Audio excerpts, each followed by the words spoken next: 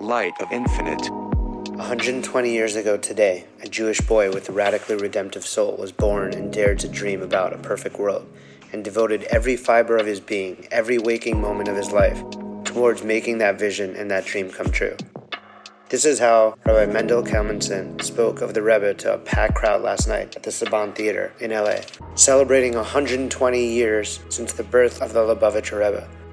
A few years ago, Rabbi Bachman, the Chabad emissary at the University of Maryland, gave me a copy of Rabbi Mendel's book, The Positivity Bias. A letter from the Rebbe in the book changed my life when my mom passed away.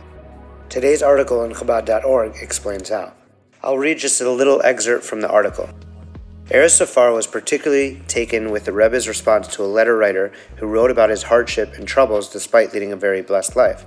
As Kalmanson noted in a particular point in the book, the Rebbe advised that the words and feelings of gratitude that we express to God for the blessings that we already have in our lives could actually become the vessels for new blessings to flow into our lives.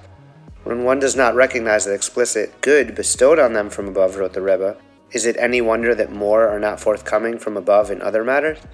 A year and a half later, my mother passed away, and I remember the book and that letter. I launched two projects, Don't Block Your Blessings and Light of Infinite. The former asked people to share about how they are seeing the blessings in their lives. Almost immediately, Safar said, people began posting videos. The Don't Block Your Blessing initiative has morphed into an online festival hosting hundreds of speakers from pop culture to share their blessings with an online audience. Safar, a Torah and Kabbalah columnist, said that the fact that the Rebbe took positivity to such an extreme is just inspiring, and a reminder to be so aware and mindful of how we talk and how we can manifest our own positivity. Today, Erez is writing a book of Torah commentary that focuses on positivity and blessings. If you look at Instagram, people are sharing positive messages in their stories because that's what they want to hear. That's the message people want in their lives, he said.